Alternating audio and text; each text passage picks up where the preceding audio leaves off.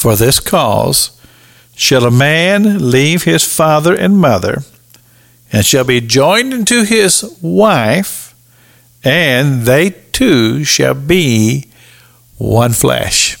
And it's a glorious thing.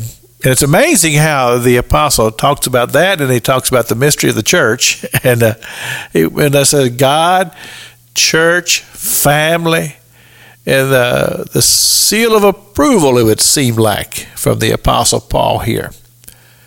And I think about this thing called families, and how that God allows these beautiful children to be born out of a loving relationship.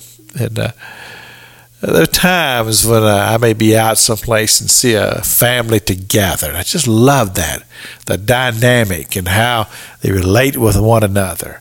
And then sometimes you'll see these large families. And in situations like that, a lot of times the older children are helping to raise the smaller children. I know my wife, Tammy, she was older when her little sister was born. And the little sister now, she kind of looks at Tammy as being another mother. And that's just kind of the dynamic. And it's just wonderful that God created such a beautiful thing. So I think about this sometimes, and I think about it as my role as a pastor of a church that just loves having families. Just that's one of the things I pray for. I said, Lord, send us families with children, so we can be a blessing to them. And then I began to think about, now how can we really be a blessing to a family? Because there are needs.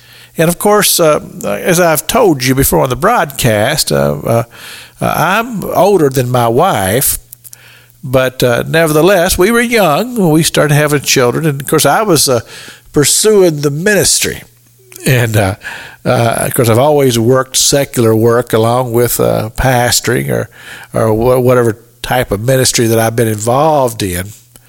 But you know this, that as children come along, the money gets a little tighter. And then another child comes along and the money gets a little tighter.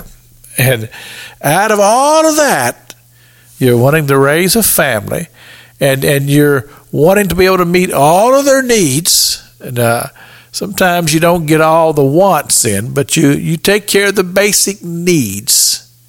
And somehow or another, you look back over the years, you say, well, we survived it. We didn't starve. And the children all seem to be healthy, and you go on with life that way. But I know a lot of times these areas of relationships can be a real difficult situation to deal with. How do you get along, especially in that pressure cooker that families can often create? Moms and dads, one of the things that Tammy and I learned in our marriage is that we had to take time to get away, just the two of us, because that family is only going to be as strong as that relationship between the mom and dad. And so they need to renew that. We need to rekindle that.